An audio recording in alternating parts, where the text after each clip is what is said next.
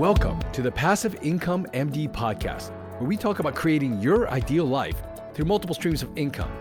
I'm your host, Peter Kim. If you enjoy hearing about this stuff, make sure to hit subscribe so I can bring it to you every week. Now let's get on with the show.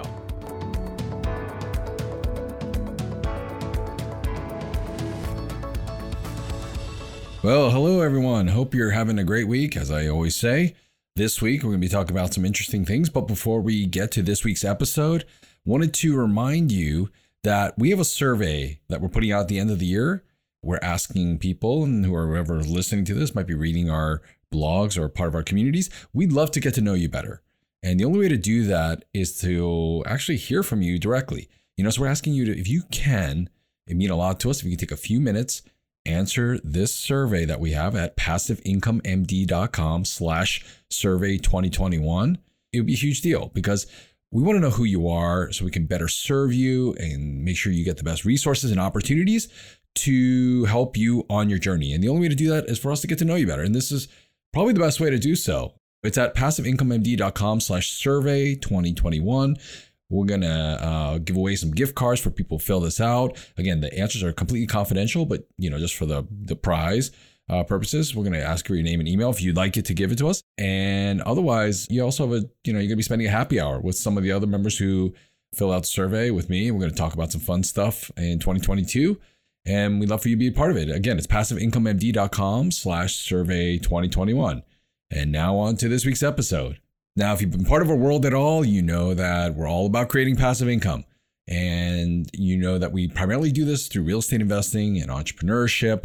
And there's so many benefits, right? I mean, that's why real estate is such a popular side hustle for physicians and high income professionals. I mean, you get that ability to create generational wealth in the cash flow. And the cash flow is what really is able to replace your income, allows you to have that freedom from your day job, and allows you to spend your time how you want, right? We talk about it on our Facebook group all the time. We talk about it in our communities. And we talked also about different ways to make money, right? Through investing in real estate. Just a quick summary. There are 4 main ways to do that. We talked about this on a whole podcast, but number 1, appreciation. The property value goes up over time. Number 2, cash flow. We just talked about that. It can be a source of monthly recurring cash flow into your pocket, allows you to make different decisions in life, how you spend your time. Number 3, mortgage pay down. Your mortgage gets paid down over time by your tenant if you own rental property. And what that does is it increases the amount of equity you have in the property, right? And then last but not least, number 4, and the reason we're talking about things today, taxes. Now, I've touched on a few of the tax benefits in the past, but I'd like to, in this podcast episode, to elaborate on them a bit further. It's at the end of the year. I think about taxes primarily around, the first deadline, somewhere in April. This year was May. And then the second deadlines were around September, October. And then before the end of the year, I really think about taxes and how to, strategize and position myself well to end the year and start the year off right. So just want to start with this quick disclaimer. I'm not a tax professional. If you're going to take some advice from this, please consult your CPA or tax professional before making any decisions with your own money and portfolio. But we're going to be talking about 7 tax benefits of investing in real estate. You might have heard the term capital gains, right? And for those who don't know, that's just simply the profit that you receive from the sale or from having an asset. Just like any other gains, whether you have it through real estate or through like the stock market or whatever it might be, it's subject to being taxed, right? The government's going to get their piece, right? And depending on a few factors, it's taxed differently. And knowing what those different ways are, it's going to help you to really work things out in your favor. So there are things called short-term and long-term capital gains. So depending on the length of time that you hold an investment before selling it, those capital gains can be classified, again, as either short-term, if it's held for less than a year, or long-term, a year longer. Now, why that makes a huge deal is that they're taxed completely differently. Short-term capital gains, again, assets held for less than a year before you sell them off, they're taxed at your ordinary income tax rates. So it really depends on whatever tax bracket you're in. Now, for the typical person listening to this, you're probably in one of the higher tax brackets, which at the time of this might be 35%, might be 37%. As everyone knows, this can and will be changing probably in the near future. But that's what it is for now. And if you're in the long-term capital gains brackets, well, it's different. The brackets are different. It kind of depends on your income and your marital status, just like it does with the short-term capital gains. But for the way they're taxed, it's typically taxed at either 0, 15, or 20%, depending on the amount of profit. Now, those numbers are significantly different, right? 20%, 15, 20% versus 35 or 37%. So let's think about a scenario here. If you sold a rental property for a profit of, let's say, $450,000, let's say you're a married couple, you actually would be paying a capital gains tax of 15% on that profit. That equates to a tax amount of $67,500 on that $450,000. Now, compare this to if you had to pay 35%, like your normal income tax rate in this scenario.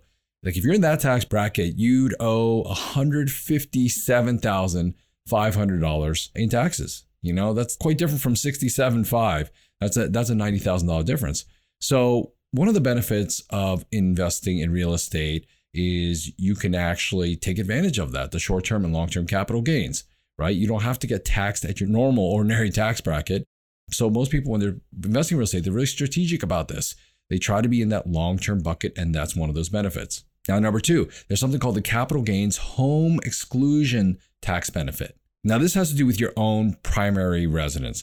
Now, if you've owned and used a property as your primary residence for at least 2 out of the last 5 years before selling it, you're eligible for this exclusion. Now, according to the IRS, this exclusion states that, if you have a capital gain from the sale of your main home, right, your primary home, you may qualify to exclude up to $250,000 of that gain from your income, or up to $500,000 of that gain if you file a joint return with your spouse.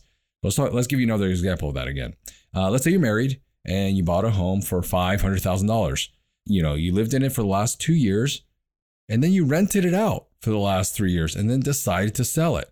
It sold for, let's say, $1 million, right? Things went really, really well, and you got a profit of $500,000. Well, under this exclusion, this tax benefit, even though you lived in it for 2 years and you've been renting it out for the last 3, the fact that you had that 2 out of 5 years, you qualify to receive that profit completely tax-free. The $500,000 tax-free, that's a huge, big deal, especially if you're a high-income professional like we are in a high tax bracket. That could be significant savings. All right, number 3, there's no self-employment or FICA, F-I-C-A, taxes paid on rental income. Now, rental income, just so you know, it's not subject to Social Security, Medicare taxes. So depending on whether you're employed or self-employed, you could be paying right now, I don't know if you know this, but like 7.6 or, somewhere between 15 to 15% towards this whole FICA tax on other income. Now, the tax is in the amount of somewhere around 15%, and normally it's split about 50-50 between the employer and the employee. Now, if you're self-employed, however, and you have no employer, you're responsible for that full, 15.3%. And this is known as like self-employment tax. Now, just so you know, this could kind of depend on whether you're an S Corp or C Corp, but still 15% is a huge and pretty significant amount. To me, it just shows that, again, reemphasizes the point that people need to understand that not all income is treated equal, right? It might be a similar amount when it comes to you, but what's left in your pocket can be completely different depending on the type of income. Again, it's a reason for me to just push for more passive income sources, right? Particularly those like designated by the IRS as completely passive, right? Because again, different taxes are paid on it and certain things are owed on it versus your primary income. Number 4, now this is a biggie. It's called depreciation. Now, I like to talk about this all the time because it can be a huge benefit for real estate investors. The IRS, just so you know, allows you to deduct the cost of business items, right, that have a shelf life, like a building, right, when you own a rental property. Some people consider this the most powerful tax benefit of investing in real estate. Now, over time, the real estate in which you've invested in, whether you own your own rental properties or whether you invest in a syndication, they know that this property, at least the building, technically it starts to break down.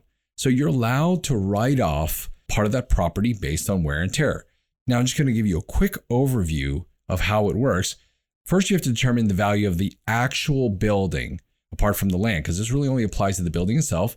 And then you divide that value by the useful life of the property. So just in numbers, according to the IRS, that lifespan It's just a number they said. It's 27 and a half years for rental property and 39 for a warehouse commercial property. I don't know where they got these numbers, but it must be data somewhere. Then you deduct that precise amount each year. I'll just give you a quick example. If your rental property is valued at like $500,000, you would divide that by 27 and a half years. Then that equals about $18,000. You can deduct $18,000 as a depreciation expense every year for 27 and a half years. So using this deduction, you can report a smaller profit to the IRS every year, right? Because you're going to reduce it by $18,000. And so ultimately you reduce the amount of taxes that you owe. You can help offset some of the gains you have each year in terms of the passive income. You can also use that loss, just so you know, against other passive gains, not just from that one property itself, but other investments, these real estate investments that are passive, or other, like if you own a business passively and that sort of thing. Now, I know what most people ask. They always ask this: can you deduct that loss on paper against your primary W-2 income? Normally you can't. It stays in what's called the passive bucket, right? Passive losses offset passive gains, and active losses offset active gains. Now, there are two quick exceptions to this. And again, I don't want to get into this too deeply, but number one, you're able to deduct all of your cumulative passive rental losses against non-passive income the year you sell the property. That's number one. Number two, if you or your spouse qualify as a real estate professional, I'll probably talk about this in a future episode, you're able to offset active income. That wall and barrier between passive and income is actually gone. And it's a powerful tool, right? It's something that, we use personally to help offset some of our other income. I use depreciation in a massive way. The other thing I have to quickly mention is that there's something called bonus depreciation as well as accelerated depreciation. So what people have been able to do is they're able to take these huge losses on first years when they're, the first year when they buy a property, when they invest in a syndication or fund, you might notice a big loss on paper.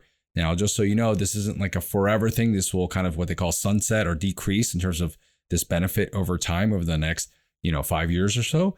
But it's something that people are taking advantage of now. We'll talk a little bit more about that in a future episode.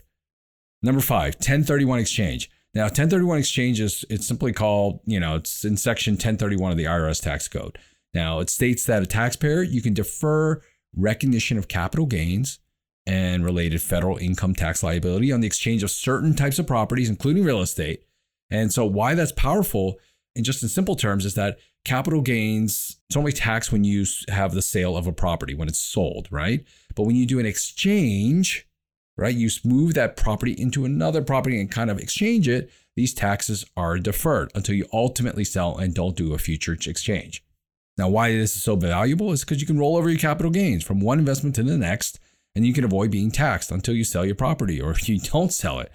This can really lead to compounding gains. These are some of the benefits of, investing in certain retirement accounts, right? You're able to kind of have it gain and gain and gain without being taxed on those gains. And it just allows it to compound faster, larger over time. Now, there are some specific rules to this. First, the replacement property, just so you know, when you replace the exchange to another property, it must be equal to or greater, in terms of price than the existing property. Second, the exchange should be for like a like asset. And then third, the property needs to be held for productive use in a trade or business or investment, can be exchanged for a like-kind property, right? So there's just some quick specific rules. There are companies that are set up just to help you do this, because there are ways to, you can screw this up by having the money kind of go in different places in the wrong place before it gets exchanged. So you definitely want to employ a company to help you out with this exchange. However, just so you know, the cool thing is you can exchange this thing out. And then if you end up holding this property until your death, by the time the podcast is recorded, whoever inherits your property, they also don't inherit that tax burden. They get what's called a step up in basis, meaning that it's as if they, when they get the property after, when they inherit it, it's as if they bought the property at the current market value. So they only pay taxes going forward based on that current value. So for example, the property appreciates from $500,000 to $1 million. Normally you'd have to pay taxes on that amount. However, that moved on, stepped up to, to your kid. It's like they bought the property for $1 million. So if it's sold the next day for $1,001, for example, they'd only owe taxes on that $1. I mean, again, there's some other rules on this, but there's state taxes where it could come into play if your state is greater than 5 million. Again, these numbers tend to change over time with different administration and different presidents and different Congress. But at the current time, this is kind of where we're sitting right now. All right, number 6, the ability to tax-free borrow. I also like to call this refinancing.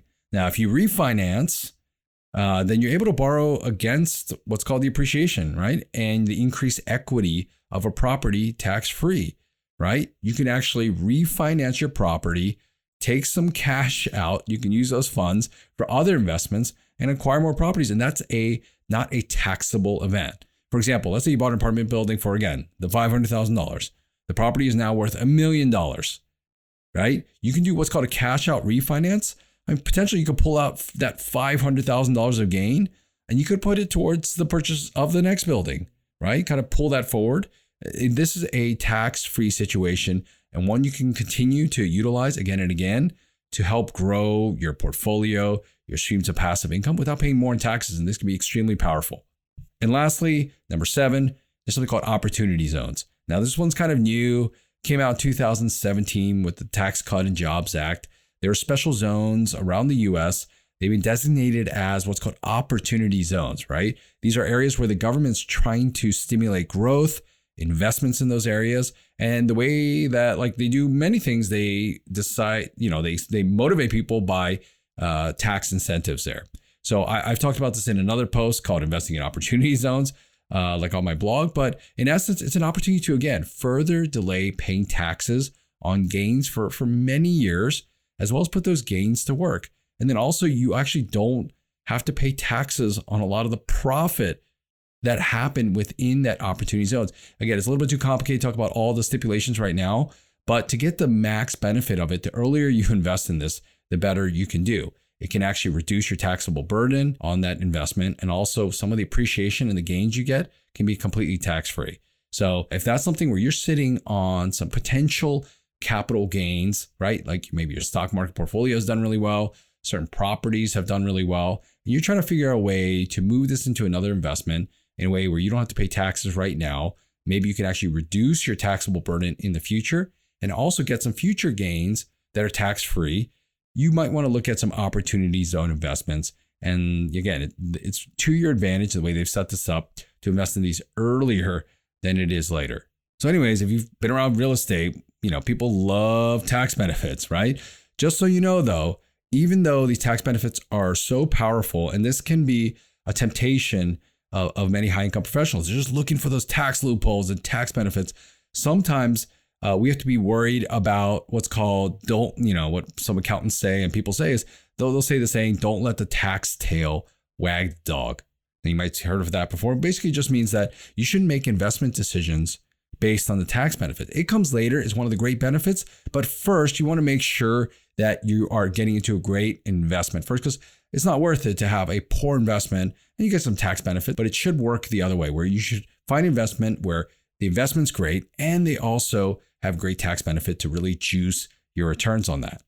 So in any case, just so you know, having a good CPA to be able to discuss these issues with, to talk about your own portfolio, your own investment strategy, whether you're investing in your own rental properties, whether you're investing in passive investment, real estate investments like syndications or funds, there are ways to take advantage of the tax code in a way that is really truly created to incentivize people to invest in these things, right?